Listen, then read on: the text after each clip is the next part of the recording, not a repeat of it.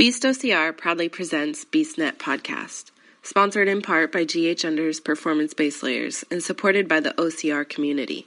Here we discuss all things OCR related. Welcome to BeastNet. Hey everybody, Mike here with BeastNet, and this week I've got Lorenzo with me, and we're going to talk a little bit about Seattle, a little bit about Summit the Swamp. We might throw some endgame in at the end. So, how you doing, Lorenzo? Pretty good, Mike. How are you? I'm doing all right. It's been a good weekend. So, it's been a great weekend. So, yeah, I know you've seen Endgame way too much, so we were just talking about that. So we don't want to spoil anything for anyone. We might talk about Endgame at the end, though. So, but first, let's start with Seattle.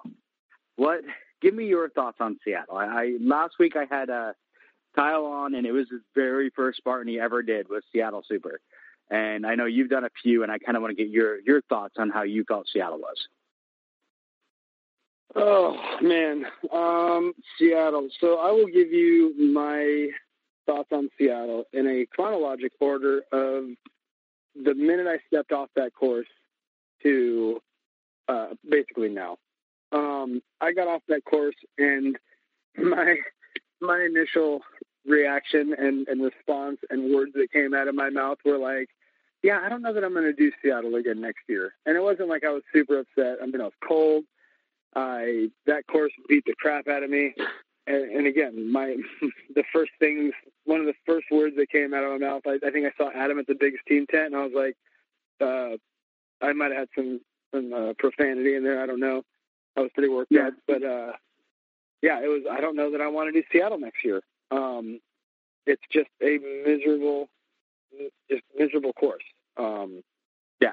And I think that's fairly fair to say that it is it's a tough course. It's not easy by any means. It is. The weather, the environment, it's what it is. And that didn't sit well with me, as my competitive side, at least. It saying that and feeling that, I think it felt worse that I was saying and feeling it, because as the weekend progressed, and Sunday I was driving home, and then through Sunday evening, and then by Monday morning, I think I probably had it all or Monday afternoon or something, I probably had my head straightened out, and it's a tough course. But why do we do this? You know, what's the point of going out there week in and week out and racing these races? Yeah, we do it for the community because, in my opinion, it's the one thing that definitely keeps me coming back. Getting out there and seeing everybody and watching and enduring the whole course with everybody, that's an amazing thing. The community, but the challenge, I think that's, for a lot of people too, why you keep coming back out as well. And it's why you train. It's why you do what you do between races. So the feeling of not wanting to come back out because that course beat me up, it felt bad. Like, I didn't like that. So as a competitive racer, I did not do well on that course. I slipped off of, everybody did. We all did. We all raced the same course. Some people's strengths are better than others. Some people are faster and they don't have the strength. Some people are strong and they don't have the speed. Some people are a mix of both. And then some people are pro-level athletes. So you've got a mix of all of it out there. And for me, I read a lot of reviews. And so when I initially hit you up and I was like, hey, if you need somebody for the podcast, I'm definitely down. I got some things, on my mind about it. I read a bunch of reviews on the race on Facebook, and it's just one of those things. I saw so many people up and down and back and forth on it, and I'm like, why? You need to ask yourself, why do you do this? If it's too hard, you learn, or if you had a rough time and it was hard, then you make it easier for the next time. You train, you learn from it. It's not going to be one of those things where it's like, oh man, I have a tough time stepping up on the podium at a super or a beast. Maybe I just shouldn't do those again. No, that's not the answer. You train so that you can do what you're trying to do. So that's the competitive nature inside of me that was kind of like turned its stomach was like, oh no, we don't not race because the course is tough. Yeah. And that's it. I mean, there was a lot of things for me is, you know, I was not excited, honestly, when I finished the race. I was cold, I was wet, and I had kind of the same thoughts of, you know, I don't know if I want to do this again. But it's the same thing like you kind of said. I mean, we do this to challenge ourselves. And the more I thought about it, the more posts that I saw from people, I thought about it. I'm like, a lot of people kept saying they'd want to move to later in the year. And I'm like, I don't know if I would do it. It wouldn't be as fun. I mean, you look at this race and then you look at the Beast in September and they're so different. I mean, I know people that got better times on the Beast than they did on the Super because the Beast is so dry and flat and easy. Right. That it's like, and if you did this race later in the year, it would be just like that. Right. And that's the thing too, like, so that's exactly right. You know, if you're going to have the venue or if you're going to back up a Spartan race and double venue it during that year, yeah, definitely want to hit it in different seasons. But that's the other side of that too, like to say like we're Pacific Northwesterners, like that's our climate. And to say that it's too hard, like, well, that's where we live. Like we should, you know, try to master it, you know, that kind of thing. And yeah, moving the date, moving the venue itself, all those comments came up, and so that's where I'm torn. Again, the competitive nature in me says, if you basically my biggest take and the thing that I end my whole conversation on that stuff with is, if you want to move the race venue, that's fine. If you want to push the date to another time, that's fine too. That being said, let me get one more crack at it, because that's 2 years in a row now that Seattle has kicked my butt. And at this point, you know, you move from Seattle, and Seattle's been the race that has gotten me into gear for the rest of the season. So it shows me what I need to work on the most. And at this point, I know what the rest of my season entails. It's a lot more mountainous, and I'm going to work on my grip strength and stuff like that for Seattle next year. If you can do the Seattle obstacles, you can do them anywhere. So, I mean, that's kind of where my mindset and my training is at, is be able to do the obstacles in any condition. Yeah. And that's just it. You know, that's one thing for me is I want to be challenged. It sounds horrible. I like the fact that I was cold. I like the fact that I was freezing because it gave me something different. You know, Montana, you go to Montana because you want to deal with hills. And hills are brutal. And every year the hills kick my butt. Every year I come back saying, okay, I need to work on my hill training. You know, it's not, I don't come back saying, hey, they need to move Montana. They need to get them off those hills. It's like, I need to work on my training. And that's kind of my thought in Seattle. And I know some people are different and some people have other issues with the cold. But for me, it's, okay, I was freezing. I was cold. By the time the race ended, my right hand did not work because it was frozen, you know. But to me, that wasn't a, hey, they need to move this. That's a, hey, what do I need to do next year? Exactly. To make sure this doesn't happen. And that's just my way of seeing it. That's the way everybody really needs to see it, is not that's miserable, they need to change for us. It's no, like we've adopted this sport and the challenges that it gives us, and we accept them all, and we push ourselves to be the best. Well, and not to sound too cheesy, but I do live a lot by, like, with my training and then what I do try to live a little bit by the saying of just trying to become the best version of myself. And I really do. And that's, you know, physically, mentally, personally, just stuff like that. And why not? I mean, everybody should strive for that. So to say they need to move the course to better suit me, no, I don't think so. I'm going to move and figure out what I need to do to make the course, to dominate the course. I don't want it to be any easier. I want to dominate that course because I am now stronger, I am now faster, I'm now better trained. I mean, that's what it does. Yeah. Oh yeah, and that's just it. You either find ways. I mean, you find ways to train better. Maybe different gear to help you out. It's like me in Hawaii. Every year in Hawaii, the first year, a lot of people don't know how like, what was it, the second year when I didn't have the boot and everything else. And I had, part of it was medication, other things. I got sick on the course, like very, very sick on the beach course, which I haven't really told anyone like how sick I was, but I should have quit. But I kept going anyway. And the next year I was thinking, okay, when I went back to next year, I'm like, what do I need to do to deal with the heat? I don't deal with heat well. I'm one that I would rather have the cold, nasty like Seattle than the hot, humid like Hawaii. Right. And I so my thought on that was temperatures. Oh, I do not do well in the hot and humid. So I found ways, and I found different things that would help cool my body down. You know, thought about what. I don't know if he's recording still and can hear me, so I'll talk until he figures the technical difficulty out on his side. Might be. We'll see. So, yeah, like Mike was saying, like so how can I? Are you there? Yeah, I'm here. So, you know, okay. how do I prepare myself to be ready for it? Yeah. Yeah.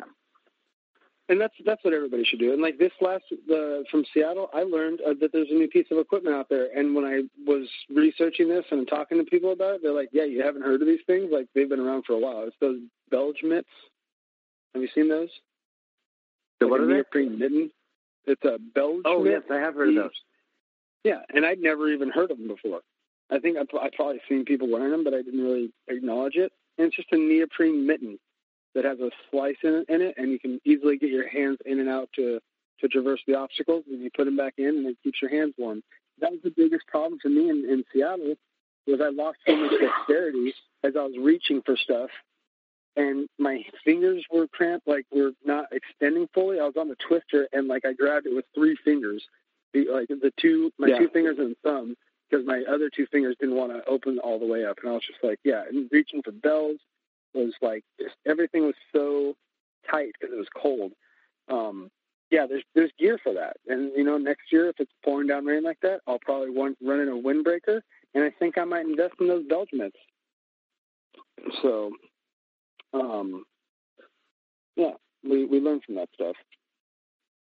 And that's it. I mean, to that note, you have to learn like, from it. I have to see the other side of that. Like, I don't like to complain about anything, and I'll learn about stuff. I'll learn what I need to work on. That being said, I like to also play devil's advocate with it and say, okay, I need to look at the other side of that coin. You had almost, roughly near 200 people, either hypothermic or pre-hypothermic. That's a little excessive. And you're looking at, mostly open heat waves on that one. And not just open heat waves. I don't want to say, I'm going to say the majority of the chunk was open heat. But you had, pro racer, what's his name? He's one of the leaders, Ryan Kempson. He was pre-hypothermic. And that just goes to show that that course is that course, and it's going to affect everybody in one way or another. Could be the same, could be, to a lesser extent, but you're no one's safe. Anybody can get those conditions.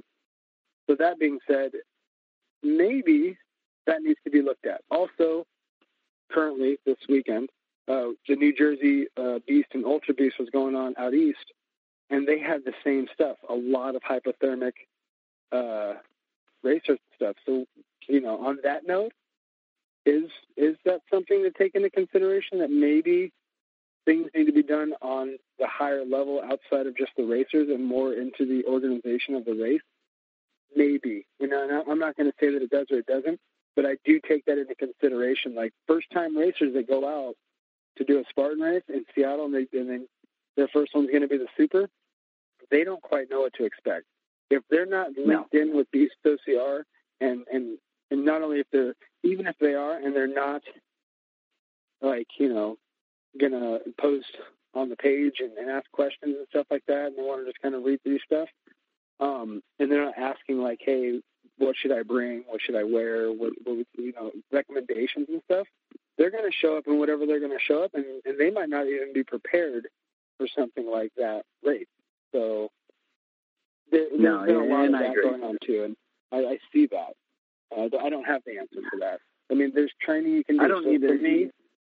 For me as a competitive racer, I know if I'm going to be cold, I have to move my body. I know that if I move at a certain tempo and get my heart rate up to a certain point, I can maintain my body temperature and warm back up. If I layer up, I have to slow down, otherwise I overheat. So there's that fine balance of, and that's, you have to train in your different gear. You have to try different things out. I would never try anything new on a course. I would try it out, before I race and see what works for me before I go into a course. So I've tried multiple different things. I've trained in a wetsuit for overnight running, and I hate neoprene. Like, I cannot run in that stuff. I cannot maintain my body temperature at all. So, well, that's just it too. You have to figure out how to maintain your body temperature. Yeah, and I don't think that I can. If you wear the wrong, let's say if you wear the wrong clothing, then it can do the complete opposite. Where I've seen people layer up, but they layer up with like a cotton-based material or something like that just soaks in the water and keeps you cold.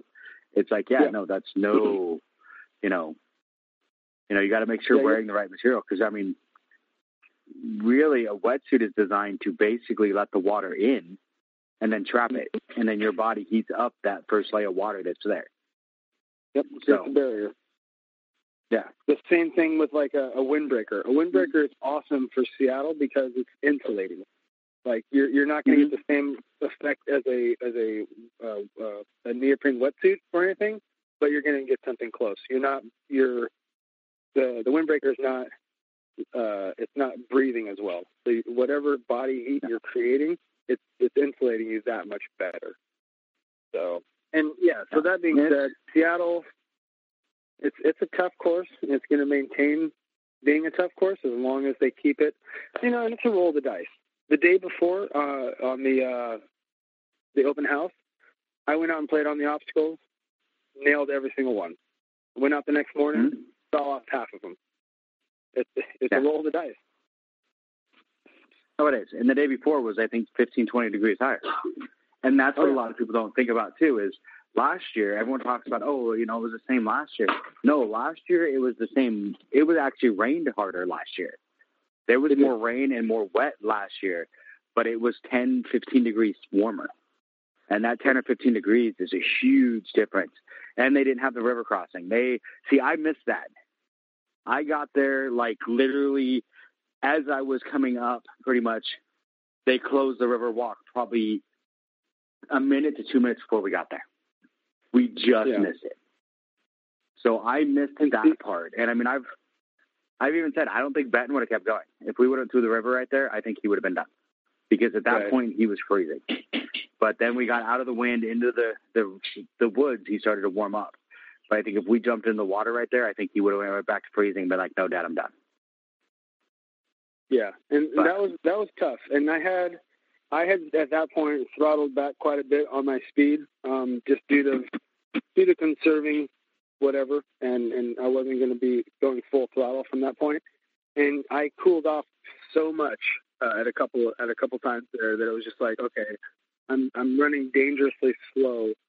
And I need to somehow pick up my body temperature. And honestly, though, there's that threshold of like, I might be too cold to get my body temperature to really come up right now. So, and the one thing I want to say too is, I don't want to say anything. I have nothing bad to say about anybody that didn't finish that race. It was tough, and hypothermia is a very serious thing. Because I've had a few people on posts like, oh, I see you don't care about me. It's like, no, it's not that. I'm just saying there are ways around it and ways to train for it. I mean, they do races at Greek Peak where there's snow. Yeah. There's snow on the ground currently in Montana. And that's what I was going to say. For those going to Montana, it's snowing right now. So it's, Because this year, for everyone that doesn't know, I'm missing Montana. So I was supposed to have surgery this last Thursday, and they got moved to this next Thursday. So I will be recovering from surgery while you guys are all doing that race. So the first time since 2015. Yeah, I'll be missing it. That's tough right there. We'll be missing you out there on that one too. But again, it was one of those. You got to take care of yourself. And my doctor even told me, they're like, pretty much, because last year, because I had the same surgery last year, And last year they pushed it to after Montana so that I could do Montana. Right. And this year the injury's worse. And the doctor pretty much said I shouldn't have done Seattle. Oh, wow. They're like, you should not have done Seattle. And we're not pushing it back to after Montana because if we do, you're going. And I know you'll go. So we're doing it beforehand. So my doctor pretty much didn't give me a choice. Yeah, so sometimes you need that. Sometimes that's necessary. Sometimes you do, unfortunately, because we get so into our heads. Like, to me, I wanted that. I want 3 trifectas this year, and I always have that first one in May. Right. You know, and this year it's just like, okay, you're going to have to wait till August for that first trifecta. And if you want 3, I'm going to have to probably do Tahoe. So. Have you done Tahoe before? So it's, nope. You need to get out there for Tahoe, man. That's such a good, the venue, man. And that's kind of my thought, is I want to go anyway. And BeastNet, we've already been invited, BeastNet podcast, just so people know, we have been invited to Tahoe for the media day. Oh, awesome. So from Spartan. Yeah. I got invited from Spartan, so it's like, I'm supposed to be there anyway for media day. Might as well do the race while I'm there. Yeah. So. It's funny with the Spartan community in Tahoe. Like, that is the home. That's home right there. We have our home races in Seattle and Portland, but and Boise, and that's where our people, you know, the locals are at. But when you go to Tahoe, that's where you get the diehards, the Spartans that are all over the place. If you're traveling the country and you're meeting people all over the place, different Spartans and all over, you're going to run into them again in Tahoe. If you're following people on social media, you'll run into them in Tahoe. Like, and that's what I'm hoping for. Unique event for the community. I'm hoping. I've met a lot of fun people. I've met a lot of fun people doing Hawaii, doing Vegas, stuff like that. I finally got to meet Spartachu. If you guys have not met Spartachu, don't follow him on Facebook or Instagram. He's awesome. He does the race in a Pikachu outfit. Every race. Yeah. Nice. Yeah, so. And it was awesome, too, because I felt it was like the one time I felt almost like a celebrity, because he passed me and turns around and looks at me and goes, "Pretty Mike, I follow you on Instagram." And I'm like, that's awesome. I'm like, I feel special. Someone follows me, and it's Pikachu. So there you go. That's nice. Oh, yeah, that's great. But to pull back to Seattle, I think again my end all with it is I see everything about that course, how tough it is. It mentally broke me a little bit for a minute there and made me question some things. But I took a step back and really asked myself, hey, why do I do this? And if we're going to move it for whatever reason, I don't think it's a terrible idea. That being said, I'd like one more crack at it. Again, last 2 years weren't favored for me there. I'd like to do it one more time. And if it's raining, even better, because I want that challenge. If it's not, cool, great. It's going to be a good race either way. It is, and that's kind of me. I want one more shot at it at least. And it's kind of one of those, like we talked about, I braved you brave the challenge. It's like, here's the challenge. It sucked. It was horrible. Here's what I need to fix for next year. I need to find a way to do this. You know, and it's like me and Don and Kyle were talking one day, how are we going to train for, Seattle for next year? And I'm like, I don't know. Maybe we come over to my house. We all spray ourselves down with a hose and go walk around in the rain in the middle of January. I mean, I can't think of a better way, honestly. Exactly. Get out the kiddie pool and just lay in it, in the middle of January. I mean, find something to try and, it sounds bad, but really try and cool your body down and then bring it back. And that's kind of the hard part with Seattle is, like you said, maintaining your body temperature once it drops. And that's where most people had their problems. They went under that dunk wall and they were already wet from the rain and everything else, but they go under the dunk wall and then their body temperature drops and they weren't able to bring it back. And that's where it's, so maybe that's what you do for training. Not to sound bad, freeze yourself, drop your body temperature, and then figure out what you need to do to bring it back. Yeah. And, there's things like that too, going into like the catch-22 or not catch-22, but the other side of that coin of like, maybe they do need to change some things around. I think course design could come into play. If you're going to get us wet, do it either later in the race, like close to the end of the race. That way, because that was mile. It was within the first 3 miles you were hitting the dunk wall. Yeah, so it was like I think you crossed past mile 2, marker 2, right before you went into the Rolling Mud. Yeah. So, and I think Spartan can make adjustments to the course to make that easy. See, but I think that's why I keep running into problems. Easy, but yeah. I think that's why you run into problems because you get people on the other side of the coin who are talking about how Spartan said they were going to change kind of the format to where they're going to make the sprints and the supers even easier and beef up the beasts. And you got too many people saying, hey, and they have, but you're making them too easy. But then all of a sudden you throw something like Seattle, which Seattle in April, one of the biggest obstacles is the terrain, is the weather, is one of the biggest obstacles, but, you start getting into that, when is it too much? And that's kind of it. It's like they are a business and you still have to keep the majority of people happy so people keep signing up. You can't just please the people like us that are like, cool, this was an awesome challenge, make it worse next year. Let's figure out how we can fix it, how we can make it, how we can train better to deal with it. You're not going to get everybody that has that attitude like we do. So, no, and I think it's kind of that. And see, what I think they need to do is we need a Washington race on the east side of the mountains. Like a Spartan one? Because we have local ones out that way, but I would like we have local. But we need a Spartan in like Yakima. Use the training grounds. See if you can get the military to use their training facilities out there or something. In Yakima, something like that. I don't know if anybody who's ever been out there, everyone thinks of Washington, and I've had friends. My dad's parents used to ride motorcycles, and we went on a trip once. And when we were coming back, we came through Idaho and crossed into Washington. And the first thing out of their mouths was, I thought Washington was supposed to be green. It's like it is when you get over the mountains into the west side. The east side of the mountains is a desert. And you get so many, I think you would surprise so many people to do a race in like Yakima in the middle of winter or summer, and they'd be like, cool, it's Seattle. It'll be like 70, 75 degrees. No, it'll be like 100 to 110. In, no shade because there's no trees. And it's a desolate place. And that's one thing I think they need to do it out there and give us something different. Give us the other atmospheres of Washington. I'd love to see that happen. And that's the other side of that too, is like people are talking about moving the date or moving the venue. Meadowood Equestrian Center, likely they can't move the date because they're probably doing other stuff with that event area. Yeah. It's not just an obstacle course racing facility. It's an equestrian center.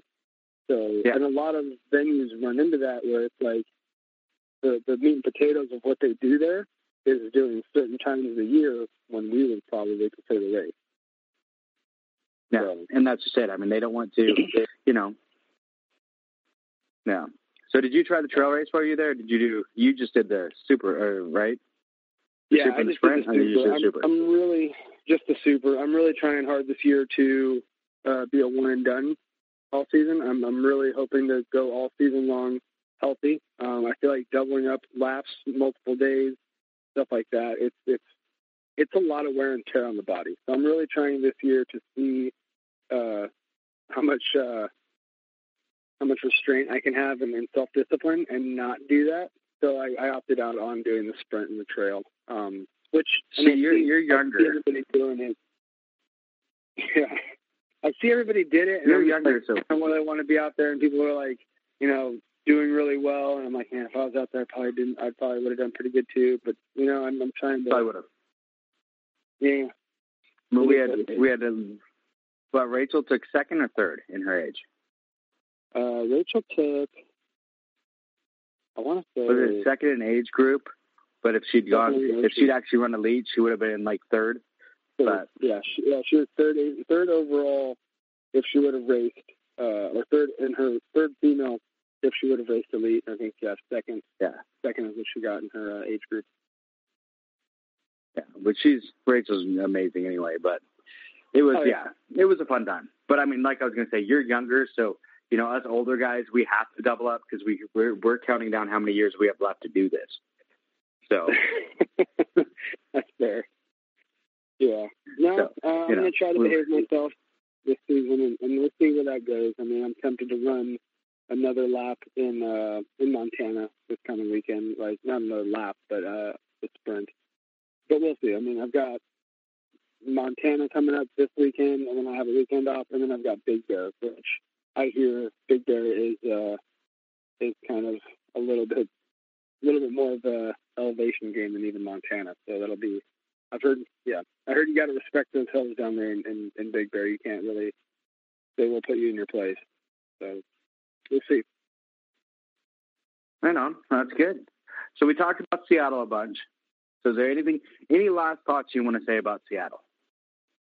Not really. Other than let me get one more crack at it. Outside of that, I don't see the venue changing either which way. So it would behoove everyone to take what you took from Seattle. If you didn't finish, you learned something. If you did finish, that was an earned medal. Like, I finished that race, and I can't honestly say that I've really earned many of my medals. Yes, I've earned some finishing medals in the past, but nowadays I feel like I can if I'm just cruising through a course, I can usually do pretty well. But that one I earned, like, for sure. Like, it was an earned medal, and I learned from it. And if you didn't finish, take what you learned and come back and you know, challenge yourself again. See where you need to continue to improve. Perfect. I agree completely. So, all right. So what we're going to do, we're going to take a quick break. We're going to have the commercial because normally I forget the commercial. That's why it's usually at the front of the end. So we're actually going to do the commercial where it should be this week. So we're going to take a quick break, have a commercial. We'll be right back. And we're going to talk about Summit to Swamp. Grays Harbor Unders makes the performance-based layer clothing you want and need, whether you work, hunt, hike, fish, run, or ride in the great outdoors. If you work up a sweat, Grays Harbor Unders are for you because their unique dual-layer fabric removes moisture from your body and keeps your skin dry, even when the outer layer is completely wet. It's a base layer like no other. Get you some at ghunders.com. That's ghunders.com for the best performance-based layer you'll ever wear. Okay, we're back from break.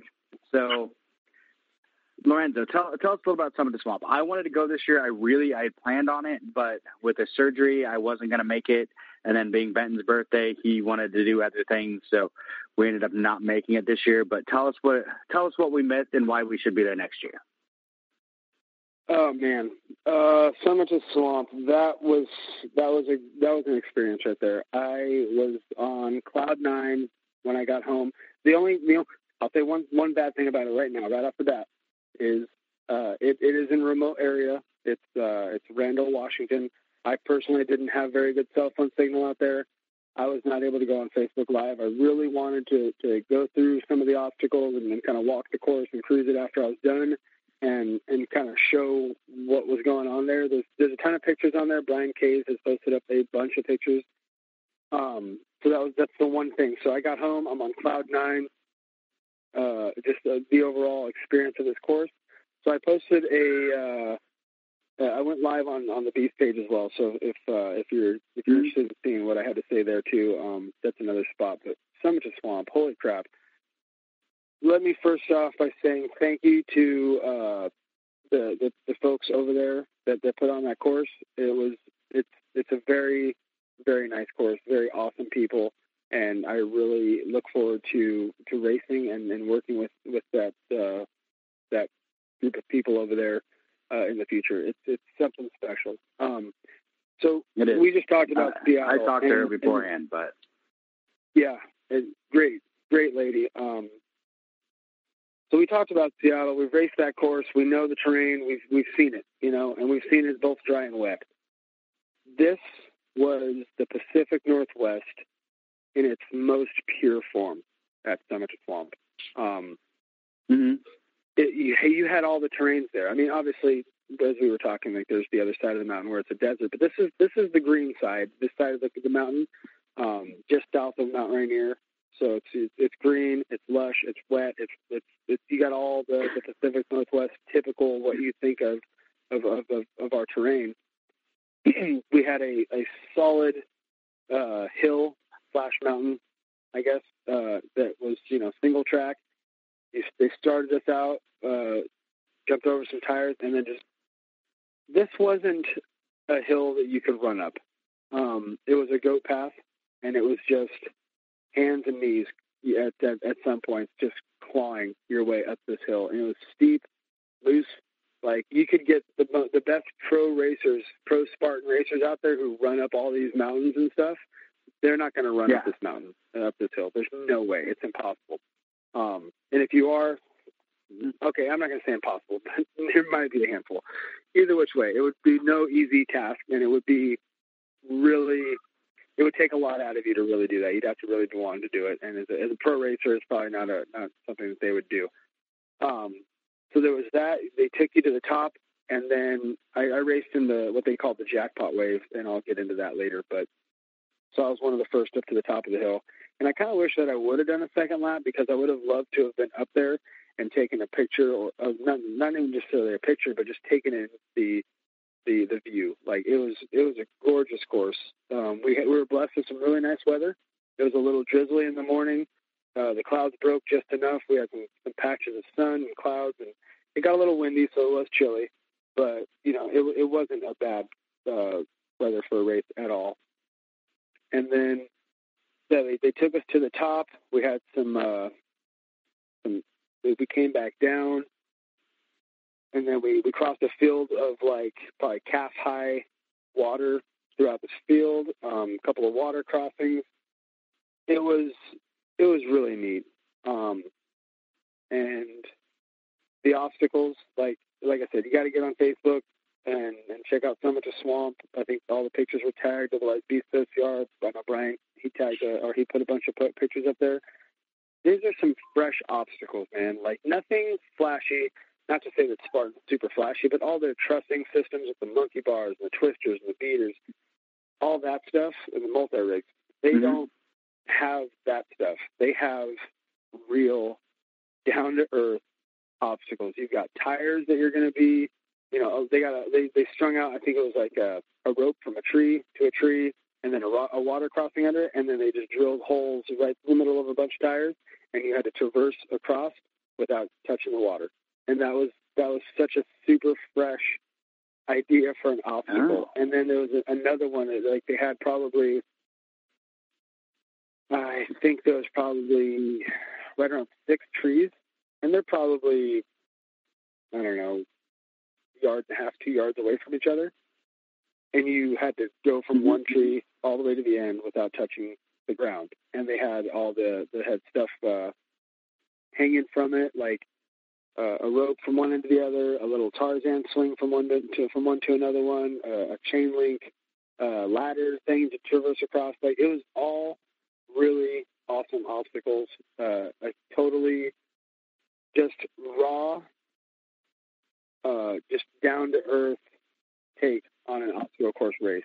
It wasn't the flashiness of what we're used to. It was it was at its rawest. And I loved the course. I loved the obstacles. It was everything. Like, it was really good. And so we need to get more people out there on that course. Like, that's kind of the way I left that course this weekend. I was like, man, it's 2 hours from me. It's 2 hours from the rough. It's probably a little bit closer to Seattle, but I don't know. It's centrally located, so it's the same drive for everybody. It's 2 hours from everything. Yeah. So I think that, and not only that, but they offered camping the night before.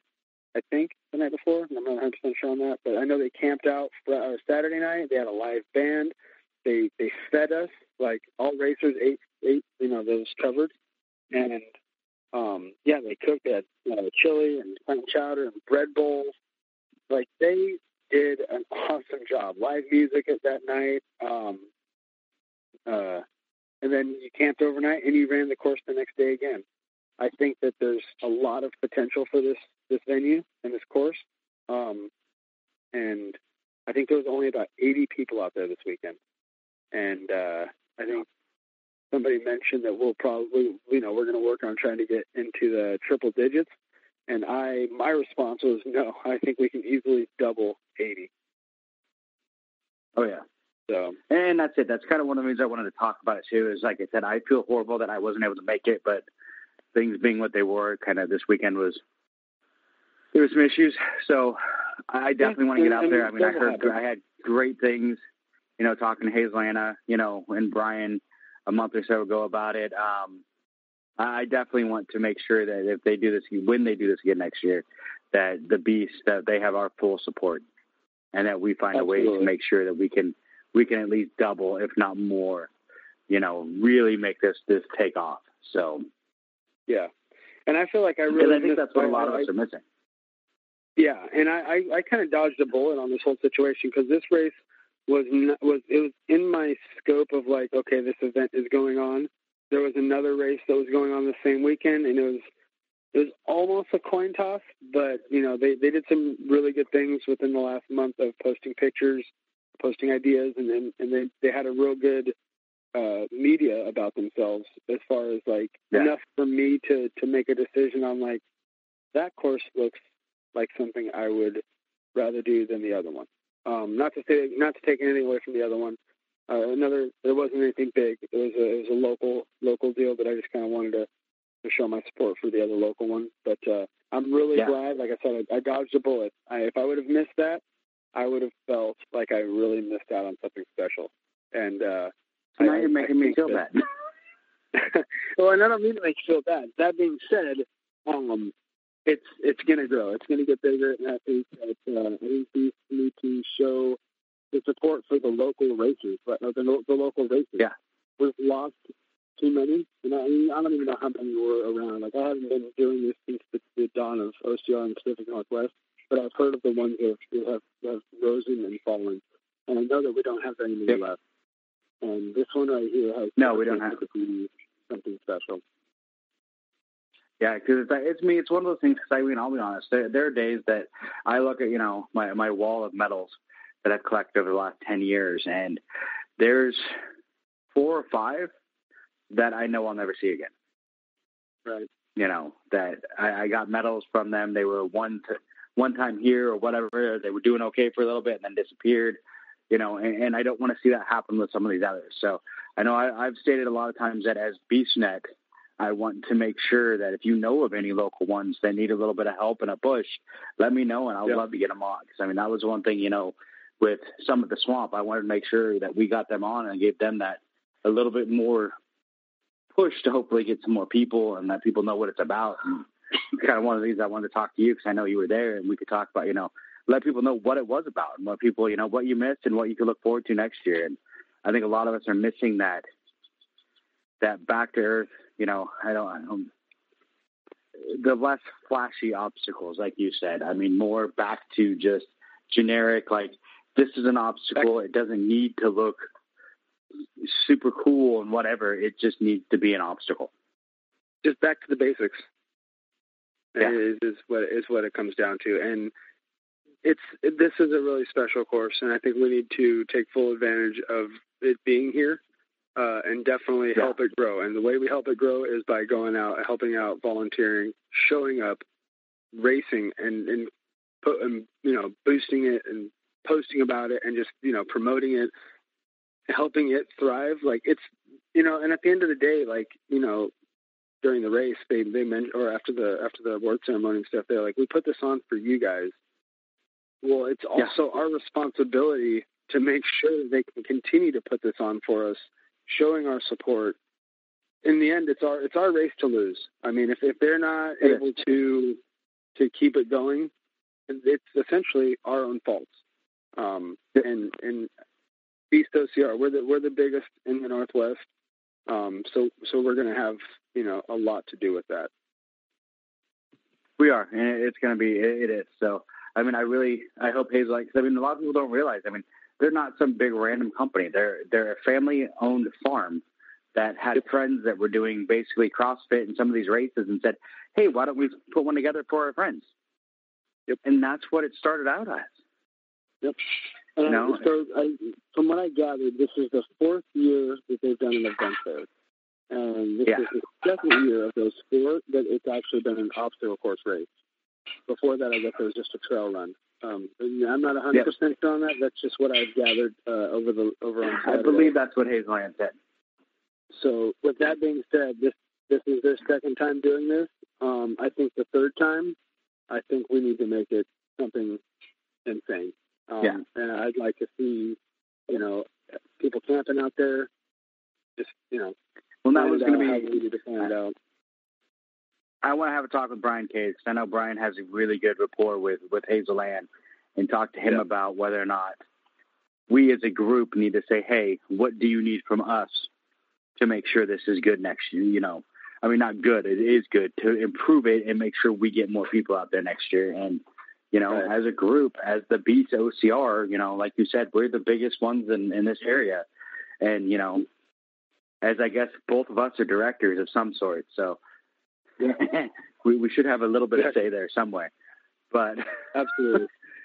And I mean, that's true. Like we're the ones who are going to, Beast OCR is going to be the ones who kind of will help the most in the local community stuff. Spartan's not going to go anywhere. Not everybody who goes out to a Spartan race is a member of Beast OCR. Even this weekend, there wasn't a lot of Beasts out there that I know of, at least. I mean, maybe they're members of the team that I'm not aware of it. I don't know. There's over 2,000. So some people are just, they get on the team and then they don't actually do anything on the Facebook. And if that's the case, then it's my fault, I guess. I don't know you, but if you're not active, I'm not going to know you. But so there were probably more out there than I'm aware of. But at the same time, there's a ton of us in Seattle. There's a ton of us in Portland. Biggest team all over the place. This thing has the same possibilities to do that. So, yeah. Oh yeah, and like you said, I mean, it's 2 hours from Portland or it's 2 hours from Seattle. It's in the middle. Yeah. So we should be able to get both sides to make this trip, and you can camp, you can do whatever. So yeah, I definitely want to get together with Brian and say, hey, as Beast OCR, what can we do to help them? Because we do need more around here. I mean, we get Spartan twice a year. Mm-hmm. What are we doing for the rest of the year? We need to get more around here. Or if you count Boise and Portland. Yeah. So, but we need more around, Seattle, Portland. I mean, we used to have the Inferno and that stuff, and we lost that one. Mm-hmm. Right now we do have, My Muddy Valentine and the other one, Dirty Leprechaun, which I want to make sure I get next year. Next year, I've already pledged that. Next year it's pretty much going to be, I'm probably going to back off from my traveling from Spartan, and I'm going to look more into the locals, trying to make sure I hit, the My Muddy Valentine and, Dirty Leprechaun and, Summit to Swamp, all these small local ones to help get them going. Because that's what we need to do. We need to support those.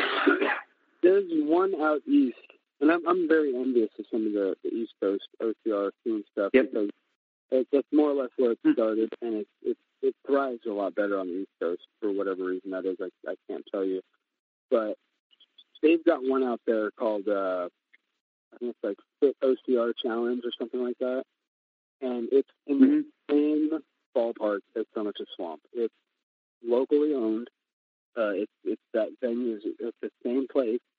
There's fairly permanently fixed obstacles. Same as Summit to Swamp. It's almost. It's like Summit to Swamp could be in like 2 to 3 years. Like it's voted best local OCR in the country is that one right there. They hold a endurance event out there. How many laps can you do? This place, Summit to Swamp did as well. But I think the one out east, I think it's in Rhode Island, if I'm not mistaken. I saw people posting all over Instagram about it, and I'm like, wow, that looks cool. I would love to get in on something like that. And then I just come to the Swamp this weekend, and I'm like, why can't we have that here? Like, this place has the potential to do exactly that. And at that point, you're drawing from people west of the Mississippi, like California, Oregon, Washington, Idaho, Nevada, Arizona. There's no reason why people from all of those states right there wouldn't come to an event that's, something special like this. Like, we're not, I mean, if we're just drawing from Washington and Oregon and Idaho, cool. But I think that place has potential to be something really special and really big and draw from the entire West Coast and keep going further east for the draw. I definitely want to make sure I go next year. I got to make sure their next event, I'm there. So, and like I said, I want to do more of the locals. There was a couple other locals around here that I tried, and you get some that were good. Other ones you're like, oh my. But there was one that I missed a couple years back that was up north, like almost at the Canadian border, that I missed because my foot was broken. Amber ended up like hurting her ankle at it, but Benton thought it was great. And I mean, they actually went through part of the track went through, you ever seen like the speedboat races tracks? Yeah. That was part of the track. Was really? Where the speedboat races are. Yeah. Huh. It was crazy. But it was really cool. But, I mean, it was one of those, I didn't get to see the whole course, obviously, because my foot was, like, literally, Amber and Benton did the race. I think it was maybe 2 or 3 weeks after my foot got broke. So there was no point, there was no way I could do anything. Right. Yeah. But, it's one of those, then I never heard about it again. So I don't know if it was just went away or I just, just didn't see it. But, yeah, there's a lot of them like that. Where, they try it, it doesn't work, and then they just don't do it anymore. So that's kind of why I want to make sure that Summit to Swamp is one that doesn't happen, that we as a group, we need to make sure that they stick around, because that sounds like an awesome course. And like Hazel Ann and her family did a great job. So yeah, they really did. And, that being said, it was their second year doing this. They were so open to our feedback. Then they really wanted to know how, what they needed to do to make it better, what they could do, and, ideas and stuff like that. So that means that they want to keep doing this. That means they want to do better. And it's awesome because, I'll give whatever feedback all day long, but when you're really asking for it and like taking notes and stuff like that, it's like, okay, so my feedback really does mean something at this point. And that's something that, Spartan has a little button on the way out, like, how was your experience rated, on smiley faces, whatever. This place was no smiley face button on your way out. They wanted to know, and they're emailing out surveys as well, and they really want to know, what's going on. And they came out, I guess Hazelina did come out to Ghost and saw us doing an endurance event out there, and who knows, maybe we'll get an endurance event out at her property out there. Something you never know. Which would be awesome. I mean, that's the thing I really liked when me and Brian had her on the podcast and I talked to her, was her whole personality wasn't, hey, I'm doing this, you should come check it out. It's like, hey, I'm trying to do this. This is what we want to do. What do I need to do to make this good? Yep. It wasn't, she never had the attitude of, hey, this is what I'm doing. What do you, blah, blah, blah. It was, hey, this is what I would like to do. What is your thoughts on what I should do to make this better? She's been so humble the whole time, asking for our help and our thoughts, which is, I think, is what's going to make that an amazing venue and an amazing race, even more than it already is. So, and then it's going to turn into a careful what you wish for, because you're going to have quite a few people like, okay, what do you need from us? Because we're going to come out this weekend and we want to clear trails. We want to freshen up obstacles. What do you need from us? And we're going to come in hordes to support you on this one. Yeah. So it's and that would be one of those things I wouldn't think would be a bad idea. Yeah, I expect next year or next event, I should say, this year, next year, whenever it is, the next event, I feel like we should double the amount of participation that we had easily. If we lose this one as a local OCR, like that, I'm gonna take it very personally. Like that's gonna be something that I'll take it really personally. Like, again, it was such a good course, and I feel like it's definitely something people need to get out to if you can. Oh, I know. Sometimes I agree. Your priority, but Oh, yeah. But, I mean, it's one of those – people need to get out there. And I want to talk to Hazel Ann. I mean, maybe it's one of those things – I mean, like I said, Brian seems to have a good relationship with her that we say, hey, maybe we make, you know, we've been trying to get things together like Beast different like workouts of the day. Maybe we turn it into, hey, we're going to do a summer Beast workout of the day, but this workout of the day is actually going to be a weekend workout. We're going to go camp out in Randall and see what Hazel Ann needs us to do. And it's going to be our workout. It's going to be helping, you know, do some things to their facility to get ready for the next race. Dude, you know, help them out. That sounds awesome. Yeah. That sounds like a great idea. So, yeah. We'll have to talk more about that and talk to Brian and see if it's something we can work out. So, oh, yeah. We've got some time. So, anything you want to say about anything else you want to say about that, you know, the Summit the Swamp? Because we're getting close to my hour that I try to keep it at. Yeah, I guess let's wrap it up with it was a phenomenal course, and I think the best is yet to come. And this one's the best is yet to come for this one. So if you missed it this weekend, don't feel too bad because it's only going to get better. And next time it's going to be even better. So yeah, right on. That's awesome. So, and I can't wait for the next one. I think it's going to be great too. So one last thing before we go, give us a quick, 2-minute at most, you know, with no spoilers. What Endgame? What are your thoughts? Because we're nerds, and I have to talk about Endgame because wow. Yeah, I saw it 3 times this weekend, and it was. So it was horrible then. Yeah, it was terrible. I don't recommend seeing it at all. It was so bad. I went back twice. Yeah, just to make sure. Was it really that bad? It was a roller coaster. If you're at all invested in the Marvel Cinematic Universe, if you're like me, who is also, you know, I'm both invested in the Marvel Cinematic Universe, but I grew up on the comic books. I grew up every morning, Sunday morning, Stan Lee on the TV, Excelsior, you know, and it was the Iron Man cartoon and the Fantastic Four cartoon. Every morning, I remember that as a kid. I think I was probably 8 years old, and that's, you know, and then, you know, Spider-Man cartoons. Spider-Man cartoons didn't have Stan Lee talking, though. Stan Lee was actually narrating a portion of this episode. Iron Man's going to face off against so-and-so, or this episode, the Fantastic Four are in peril because of this. And that's how it started every Sunday morning. Yeah. Some of the later Amazing Spider-Mans, he did talk. He was the janitor at their school. Oh, yeah. Those the newer ones, the Ultimate Spider-Man. Yeah, I nerd out on those stuff. On that too. Okay. But so yeah, that was cool. Yeah, that was right there in the mid '90s. So yeah, I collected the comic books and all that stuff. So I'm fairly invested in the Marvel scene, the whole comic book scene, all that stuff. For me, so that makes it something, you know, another level, I guess. But if you didn't grow up on the comic books, you're not 100% sure on everything that is, you know, the Marvel universe, but you've watched all the movies and you're emotionally invested in some of these characters. Robert Downey Jr., Tony Stark, you've got Captain America, you've got Thor, you've got all these characters over the last 11 years that have you know, grown a relationship with.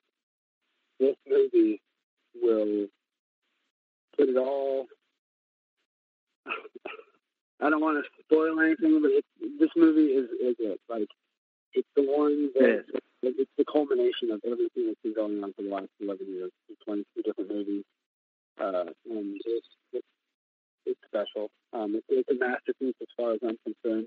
I came out of it on Thursday night, you know, and it was, I don't know, I was kind of wondering, is this my new favorite Marvel movie? I don't know. I have a real soft spot or a special spot for Captain America Civil War. I thought that one was really phenomenally done. After seeing it a second time, I was like, yeah, I think this might actually take it. And then seeing it this afternoon, or this evening, or late morning, early afternoon with my nephews, yeah, I think this is it. And you know what's crazy? I might go over the 2-minute mark here. So if I need to let me know if I need to follow this down. But my nephew asked me a question.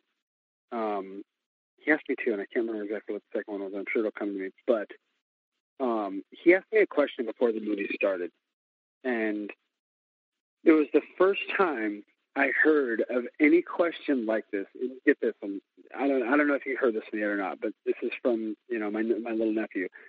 He says, "Hey, so in Infinity War, Thanos snapped everybody, and he snapped and he took out half the whole population of everywhere, right?" And I'm like, "Yeah, he pretty much killed half of everybody."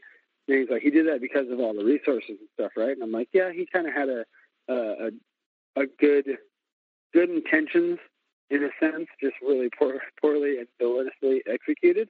So he gets the concept. He's like, "Well, if the Gauntlet could do that, why couldn't he just double the amount of resources?" And I'm like, "Huh." I never heard that one. I've never been asked that. No. Never thought that either. It's like that's coming from a child, and I'm like, wow, that's right, and like that's. I think their brains work different than ours. They do. It's simpler. Their brains work so much. It's cut and dry. It's black and white. Like, well, wait a minute. Why not just do this? This makes more sense. And then to answer the question, it's like, wow, that's a really amazing, powerful question. And I guess the only powerful answer back for that is Thanos is a villain. That's what separates the heroes from the villains. Where if Captain America were to wield the gauntlet, he would, help people with it in the right way. Thanos doesn't have that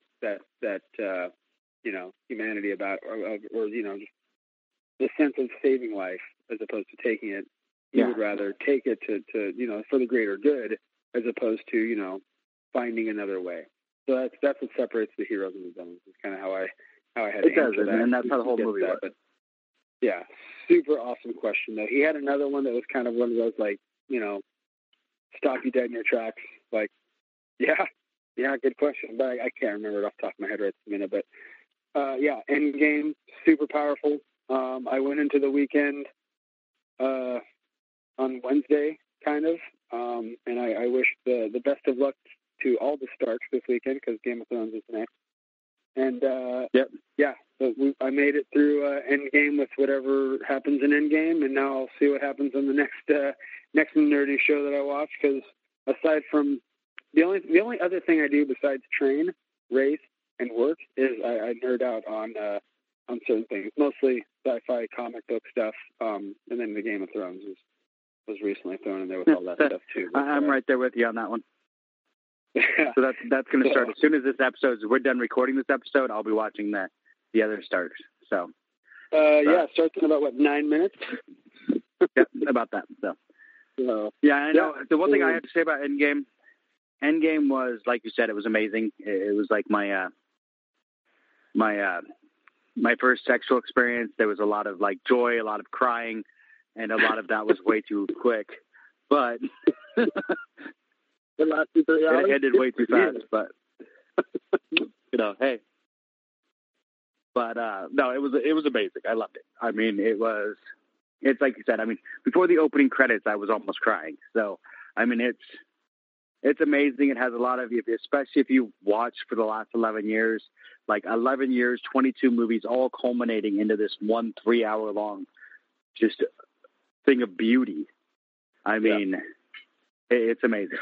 If you're a nerd, even if you're not a nerd, my wife's not a nerd. She hates the Marvel movies. She hates most of them. There's only a few that she actually enjoys, and she liked it. So she was even okay with the 3-hour movie. So, I mean, it's a good movie. So. And my sister's not exactly a nerd in the strictest definition either, and this one had her, tearing up pretty good. So it was, get on it. Yeah. Go check it out. Endgame, 1,000 stars out of 4. Yep. Oh yeah, I agree. So, all right. Well, thank you, Lorenzo, for talking about everything. And absolutely, always a pleasure. I'll have you on more. I mean, for those that don't know Lorenzo, you need to get to know Lorenzo. He's fun. So, all right. So, thank you. And I will talk to you all next week. Have a good one. Thanks for listening to the BeastNet podcast, brought to you by Beast OCR. Don't forget to subscribe and let us know what you think and what you'd like to hear. You can find us on Facebook or at beastocr.com.